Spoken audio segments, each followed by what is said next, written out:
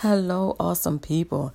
This is Allison Daniels, and the word for today is cleansing.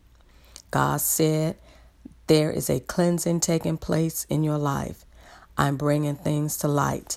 I'm exposing what needs to be removed from your life. I'm making known my word mightily in your life.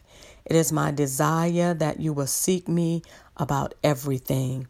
Do not deviate from my word, nor become distracted in the midst of seeking me, because I'm ready to pour into you.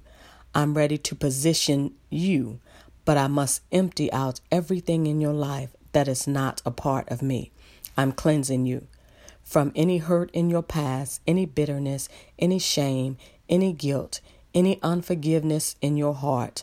I'm cleansing you from anything that's distracting you and pulling you from me, any circles or cliques in your life.